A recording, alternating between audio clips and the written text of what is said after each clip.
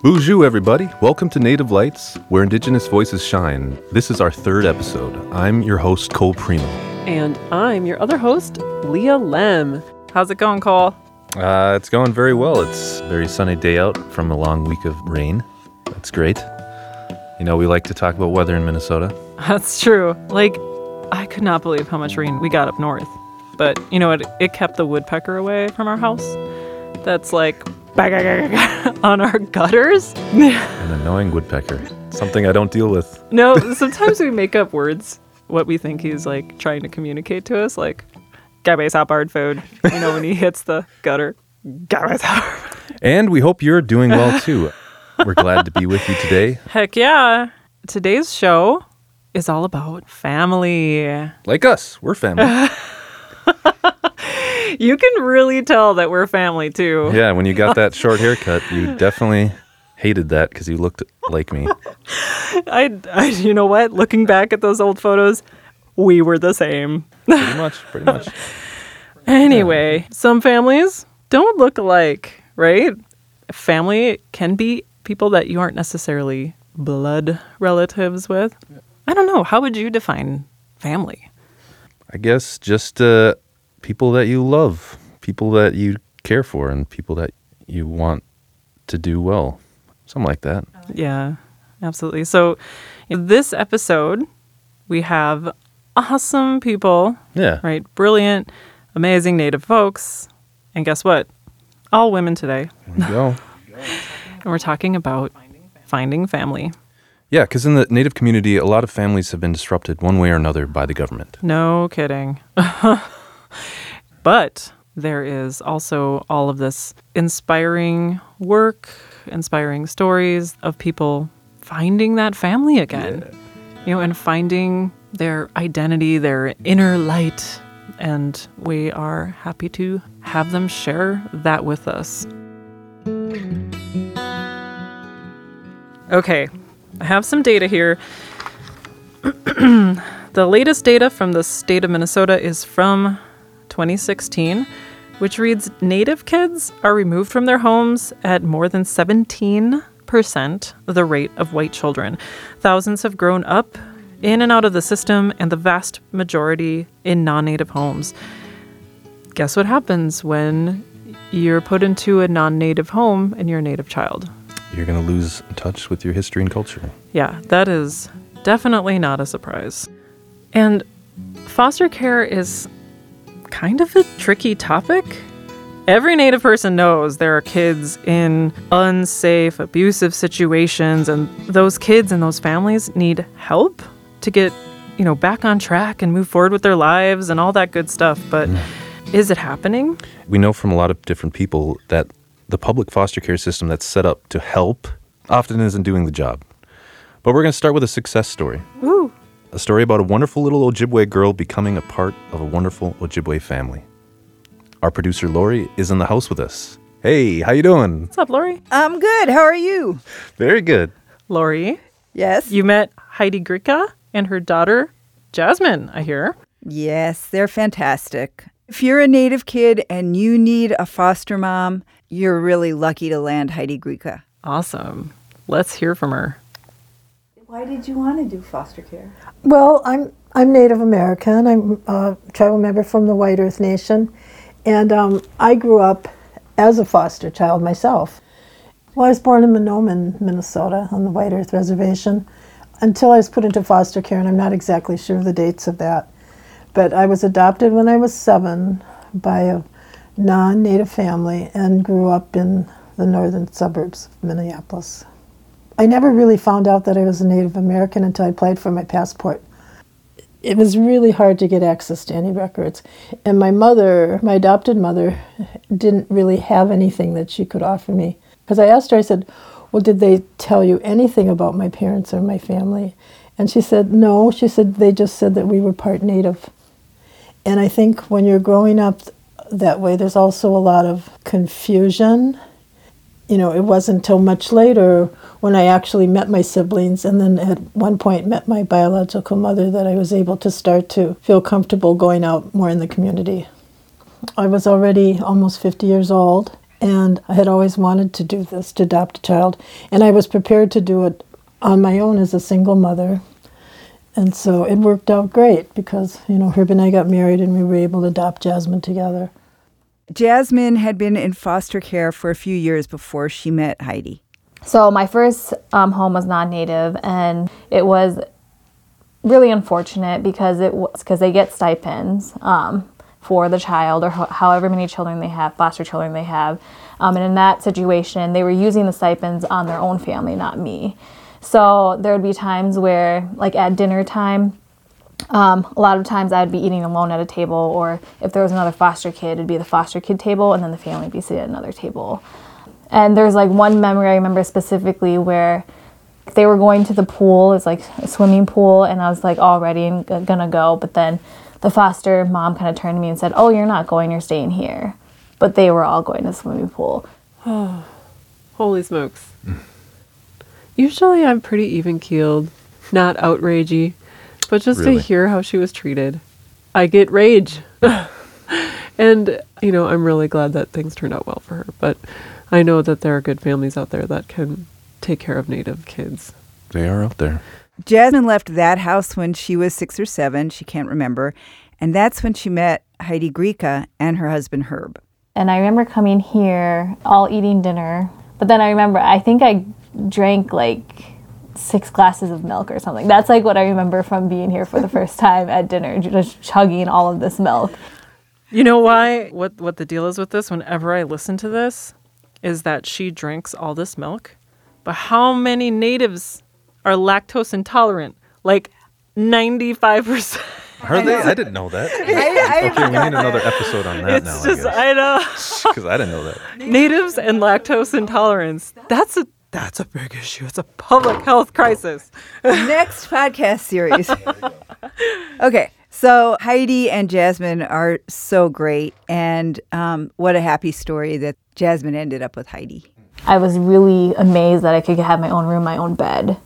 Obviously, for any child to know that there's a bed or a room waiting for them is an instant comfort, especially when you've been in foster homes, like I stated, or with your bio mom, kind of homeless and car hopping or home hopping, couch hopping in unfamiliar places. So to kind of have the comfort of being in a home that felt like home, I attached to it really easily.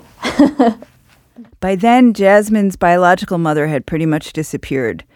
But she did have a relationship with her biological dad. He was a member of the Red Lake Nation. He wasn't in any kind of shape to take care of her, but he stayed involved with her. I don't remember the day it happened, but I remember when it happened of my bio dad approaching me, asking me if I enjoyed living with them, if I really liked them, and how I would feel if I was to live with them forever. And I had no issues, and I think looking back at it now, it really comforted me to know that my connection with my dad wasn't going to be cut off. So after the adoption, Jasmine and Heidi both started learning more about their Native heritage, and they found mentors to help them. Heidi joined the Three Fires Council, and she enrolled Jasmine in programs at the American Indian Center. We started going to ceremonies, taking Jasmine to powwows and things like that. And so we sort of found out a lot about our culture together. And I got to see how a lodge was built, and I got to see a water ceremony, and to bless the food that you're going to eat, and to thank their creator kind of for everything. So I kind of grew up seeing her go through that process, which helped me a lot to understand where I came from, so I could say I'm from the Shannon River Sioux tribe, and on my dad's side I'm from the Red Lake Ojibwe side of Minnesota. When you have an identity to claim and a culture to claim, you become more aware of who you are. It pretty much gave me what I needed and what I wanted to be successful. I thought it was really cool that they learned about culture and identity together. Absolutely. That was really, really wonderful to see.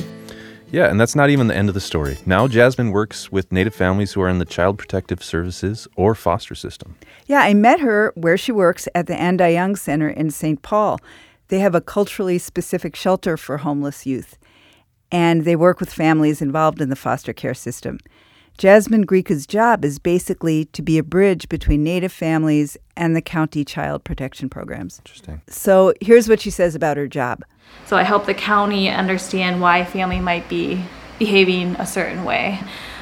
Or if a family is having a really hard time engaging with the county, I'm there to try to help engage them with the county, even though it can be hard. We've had times where, especially when it comes to court, when families are built up with emotions, a mom literally, the worker came to talk to her and the mom was like, I don't want to say anything to you. If you have something to say to me, say it to Jasmine and Jasmine can say it to me. And so it truly is to help both sides cross the bridge to see the other person's perspective. She sounds like she's really playing a powerful role in people's lives, right? Yeah, and we can only hope the county is learning something about how to be more helpful to Native families. Yeah. 100%.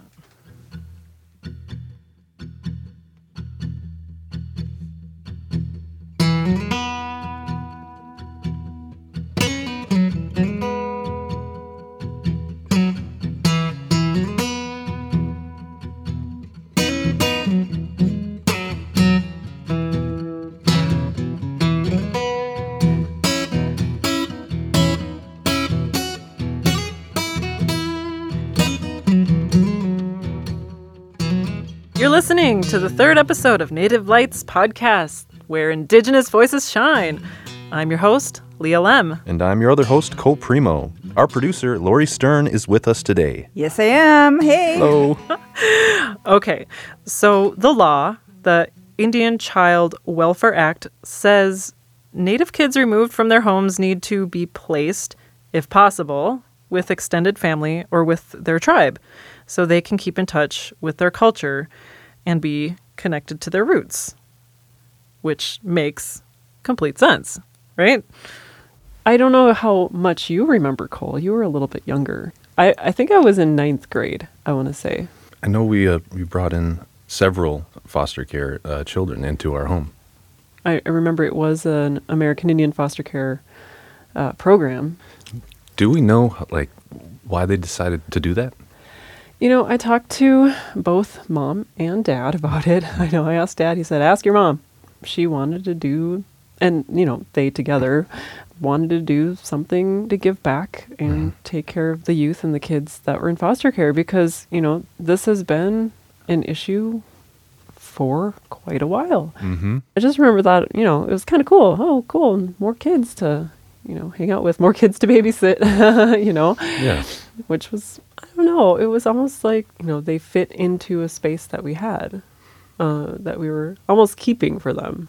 I agree. And, you know, it makes me think about all the kids out there who need a place like that and how many families can be that place. Mm-hmm.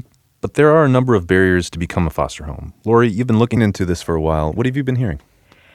Oh, I've heard a lot of things, and I think maybe Deb Foster, who works at Andai Young, put it best. She said that some Native adults, at the prospect of becoming foster families, they just want to run the other way because they think the system screwed them over in the first place. That's an interesting... And even for families who do want to foster, there are an incredible number of legal barriers. And I learned more about this at a foster family recruitment event at the American Indian Center in Minneapolis. Awesome. I want to hear what they got to say. Well, the first person you meet when you walk in is Lucy Favorite. Here she is. Ani, and this is Lucy Favorite. I'm with American Indian Family and Children's Services. We are here in hopes to reach people to become foster care licensed. We're needing foster homes for children in need. So Lucy Favorite has put up a booth at the Minneapolis American Indian Center, along with other agencies and representatives of local and state government. There's a feast and a raffle. And still, there are almost as many service providers as people attending. Some families who've wanted to foster have been turned down or discouraged. So this event is focused on how to overcome obstacles to fostering. What is the process if you have an eviction or an unlawful detainer, and how do you go about getting that expunged? Sorry, thanks. A public interest lawyer explains that expungements, where an arrest is erased in the eyes of the law, are possible, sometimes at no cost, but that if someone in the household has a criminal conviction, especially for a violent offense, that could be a deal breaker. The sponsors of the event know that prospective foster parents want to hear from other foster parents. So here's what the real experts have to say.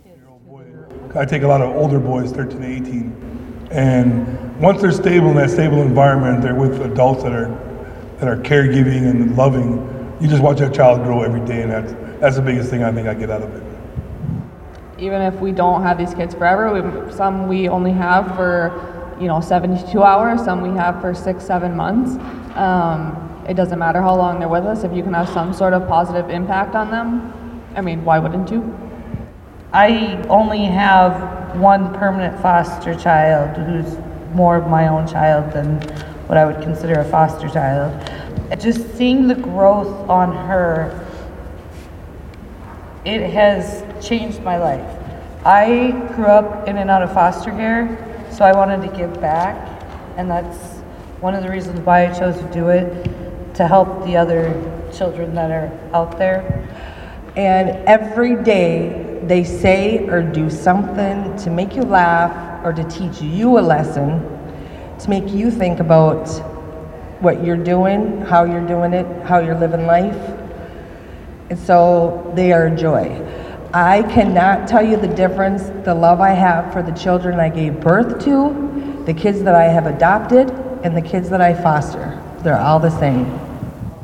Wow. Yeah, I remember it was very emotional because we had a foster care child named Miguel who was basically a baby. And it came to the point where he went back to his family. And I remember that being very emotional because you get attached to the relationship. And they were such wonderful members of our family. We also had a young girl who had fetal alcohol. Yeah, fetal alcohol syndrome. We had to adapt to her different ways of learning. Mm-hmm. I think she was on kind of a different track, a learning track. And, all these adjustments we made to be able to get along with short-term, I guess, members of our family. Yeah, so she not only had difficulties with learning and stuff like that, but she had also the trauma, like you mentioned before, of being placed into foster care. It's not about us at this point, no. But, it did provide some perspective, and I'm grateful for that and really grateful for the kids that lived with us. Yeah. And, I don't know where they are now, but I hope that they're doing well. Yeah.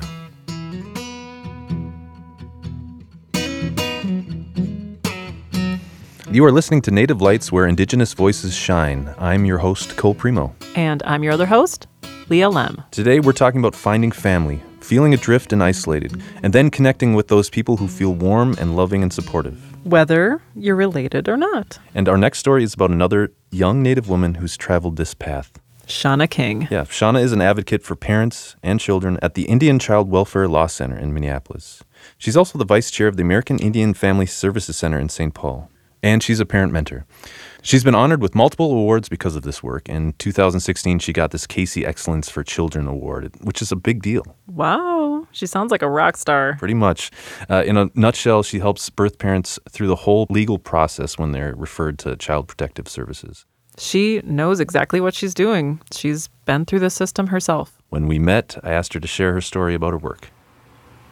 So there was this mom. It's not probably the best story to tell. It's probably a negative story. I'm not a huge supporter of termination.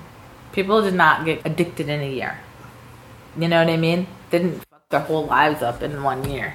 But they have to get everything all together in 1 year is really hard. Even for somebody who's not addicted, it's hard.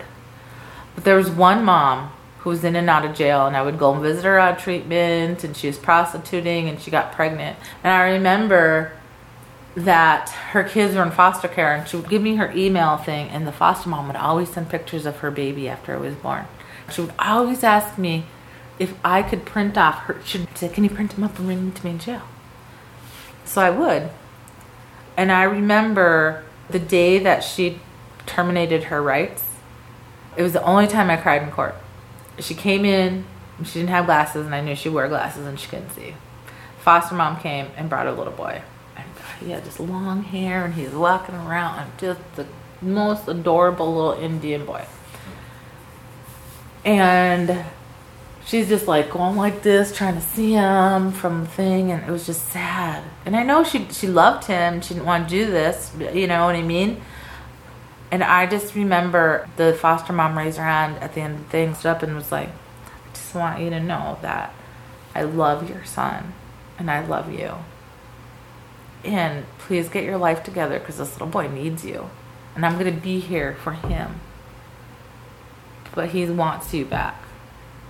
And I was just bawling. And she just this whole speech that she had given. And I was like, that's the way it should be. You know what I mean? That's what should happen. They should be an extended support for parent and that child. And she's like, I will never take your place as his mom, ever. And I knew that she wasn't ready to change her life yet. And so did that foster mom. But that foster mom still believed that she was the mom. Wow. How respectful and kind.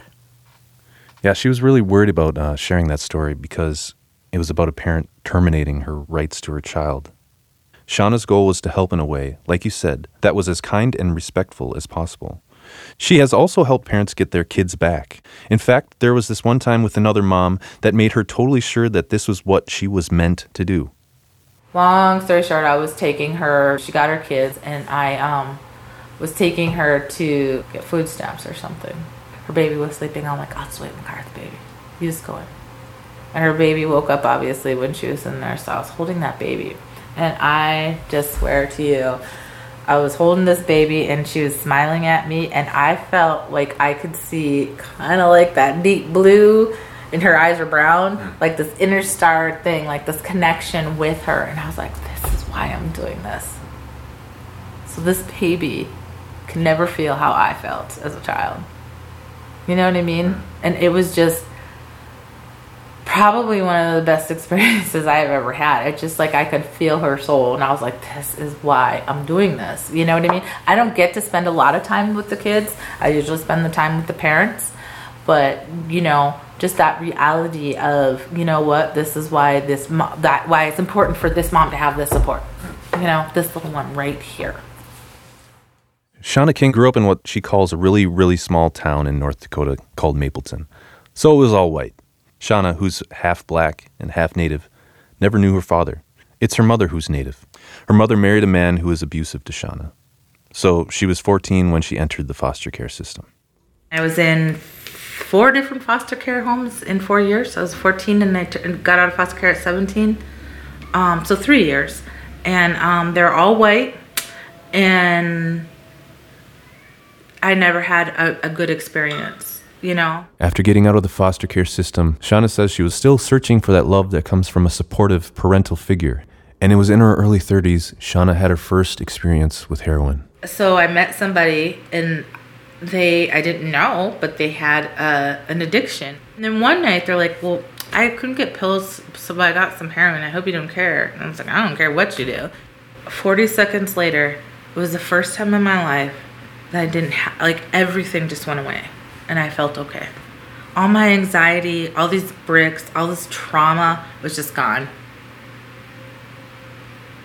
And it was just like, whoa. And then I got it. Then I got why he was addicted. And I was addicted for 3 years. And in those 3 years, I absolutely lost everything I had. Everything. It was just awful. Selling my food stamps. I was just not a good person. Then she hit rock bottom, a turning point in her life. I OD'd in a public park with my son, who's in a wheelchair. They took me to jail, and I was in there for 33 days, and I didn't know where my kids were. I didn't know what was happening, and I had nobody to call. That's when her own kids entered the foster care system. I found out from my lawyer that my sister had called, and she told them that she wanted to take my daughter, and that they needed to put my son in a home, and I would never be a good parent. I would never heal. I would just, I'm just a horrible loss to life, and so I felt like I had to not only fight my family, but fight the state.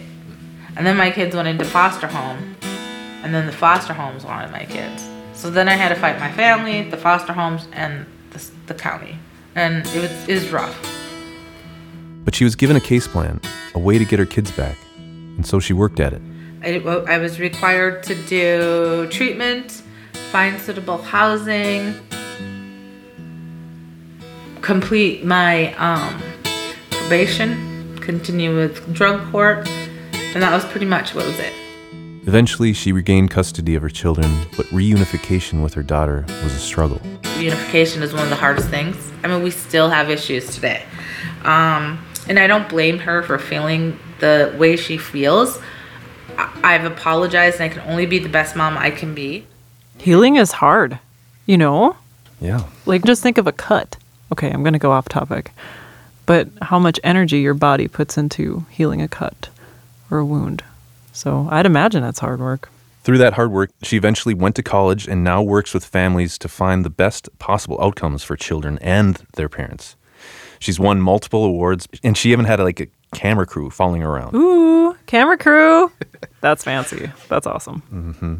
I wanted to ask her where she got the strength to get through all this. I think that my ancestors are really behind me. I think that they fought for us to be here. You know?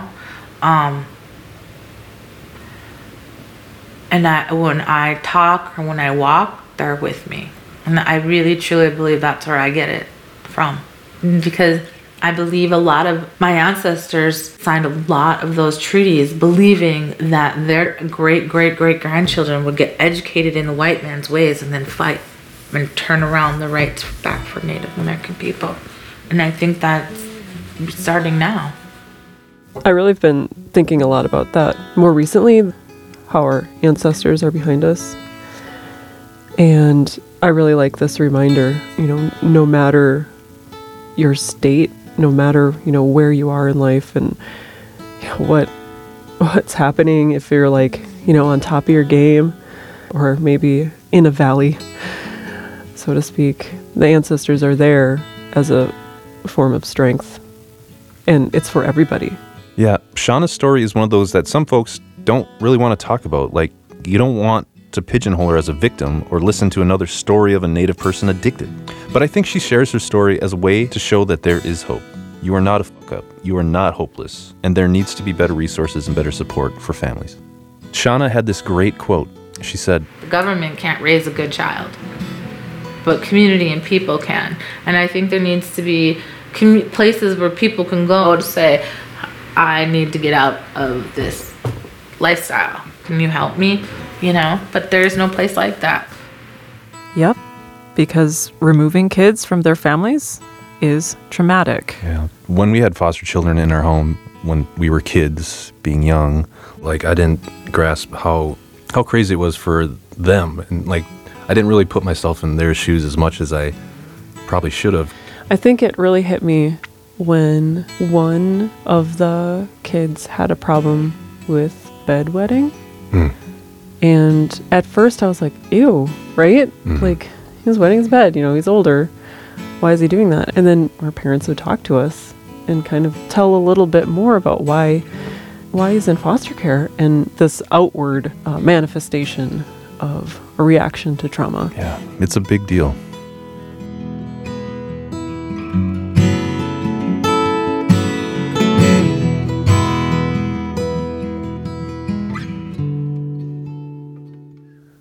So, our last story is a little different. Yep. We've heard Shauna talk about connecting with her ancestors and finding her purpose. Yeah, and before that, we heard from Jasmine and Heidi about finding their family together and connecting with their Ojibwe culture. So now, we are talking with a woman who was adopted away from her native family.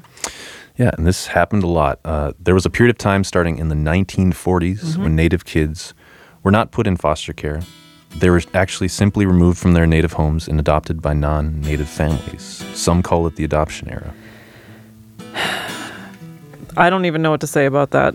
I mean, outrageous is such a simple word for heart-wrenching. Just being fractured from your heritage, yes. Right. So. Yeah, and now those children who were taken, they're adults, and some want to find their families. That is where Sandy Whitehawk comes in. Yeah, Sandy's a director of the First Nations Repatriation Institute. And she also leads the Indian Orphans Association, which helps Native people find families. She's a member of Rosebud Sioux. The Sichangu Yate, Yeah. also known as Sichangu Lakota from Rosebud. Yeah, so she's Sichungo, but she didn't make it back to her home until she was 35 years old. Ooh. So her relatives there helped her get strong and reconnect with her spiritually rich heritage.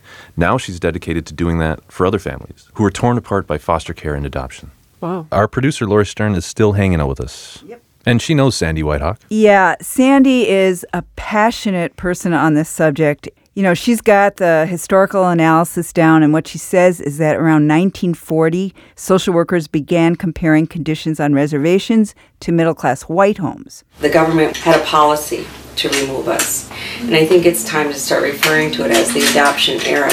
Instead of trying to figure out how they could help families get running water or get electricity in their home, they removed children instead. Why would they do that? Racist. So now Sandy's organization, the Indian Orphans Association, is helping those grown children find their families. So they host gatherings, they look through archival documents, and they travel to reservations and homelands to find family roots. Wow, that's neat. Yeah, it's really cool. Sandy invited me to a day-long ceremony where people who grew up in foster care or adopted out are welcome to come back and be part of the Native community. And this day-long ceremony was at the Minneapolis American Indian Center. So I'm going to play some tape from that day, and the first voice you hear is Sandy's.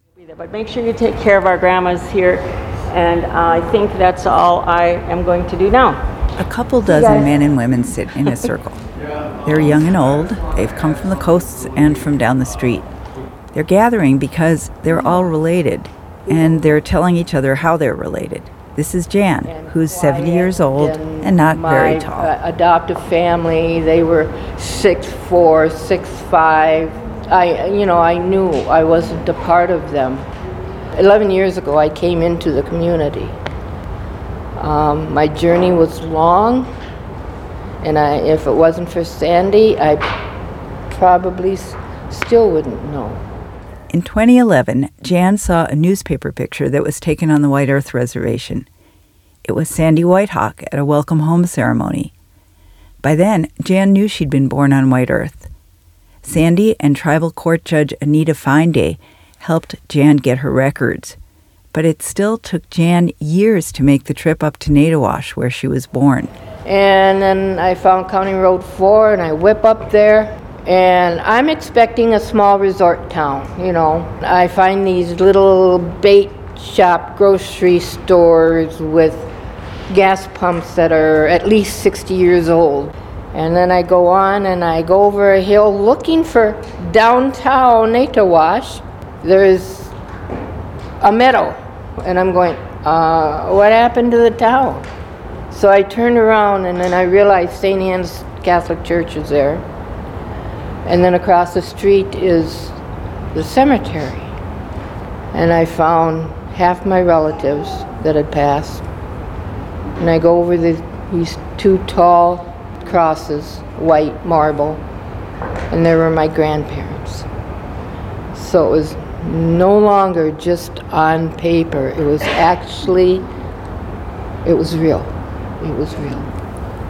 Jan eventually found a great aunt who was able to tell her stories from 4 generations ago. When you're on your ancestors' ground and they're doing the wiping of the tears ceremony, it's unbelievable. We camped out, and the next morning woke up, sat outside with friends and had coffee and looking all around. And this is where my ancestors were. No matter all the documentation saying who's your family member, but going to that place and seeing it and how she said that made it real, that was really powerful to me.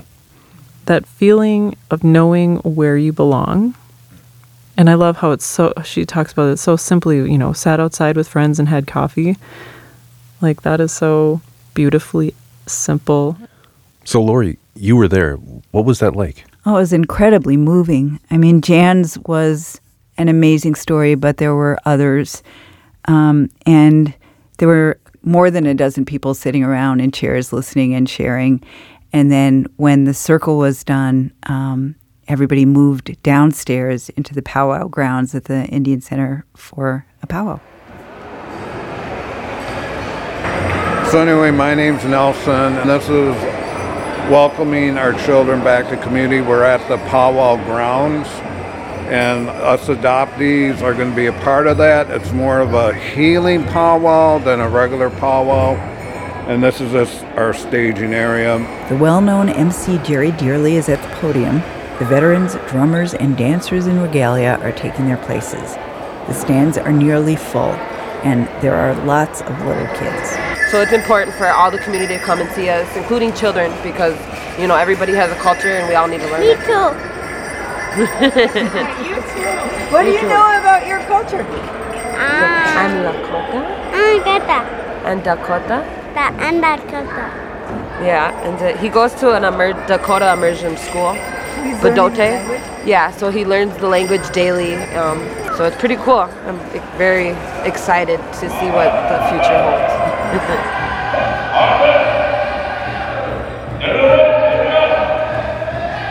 You can feel the optimism and community at the powwow. After the drummers and the Cheyenne River Veterans Honor Guard, the relatives dance as Sandy welcomes them from the podium.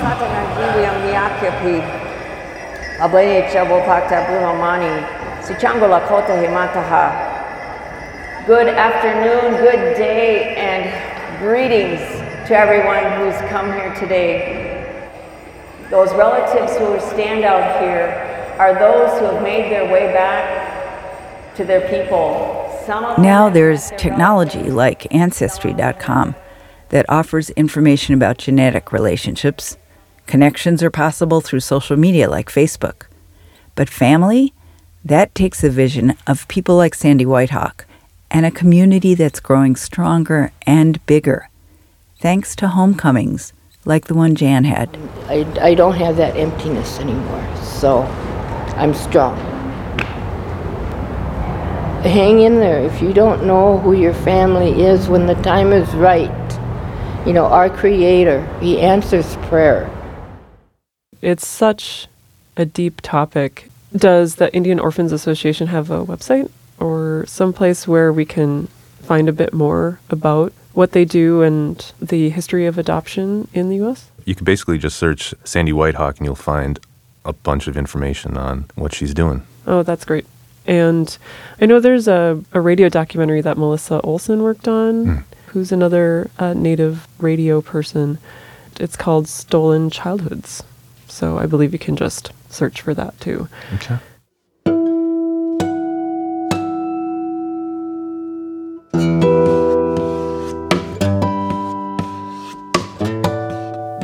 We've seen throughout this show, they're building community around finding family, right? So it's almost like going back to how family was bigger than just your small unit. It was this extended tapestry of people, aunties, uncles, cousins. Oh my God, how many cousins can you have, right? More than you can count. And remembering and reinstilling and embracing that family is community and community is family. I like that. I mean, there's the system of foster care, but just seeing these people's stories is very inspiring. Yeah, exactly. So, that brings us to the end of the episode of Native Lights. Next time? Yeah, next time we're talking about creating safe and healing spaces. Spaces where people can have hard conversations, where stories can come to light. My name's Alicia and I'm a survivor. You are? Oh, I love you so much. My story is a story that I'm still uncovering and is relatively new, but it also doesn't feel new. It feels like things are making sense now. It's not something anyone talks about. Right. Because there's no support network. Yeah. There's nothing. That's next time. Today we want to thank Heidi and Jasmine Grieca, Lucy Favorite, Shauna King, Sandy Whitehawk, and all the families who shared about their foster parenting experience. Thanks also to our engineer, Justice Sanchez, our project manager, Aaron Warhol, producers Lori Stern and Melissa Townsend. The song we are going to leave you with is called Cloud Stripes. It's my song, but Cole's on guitar.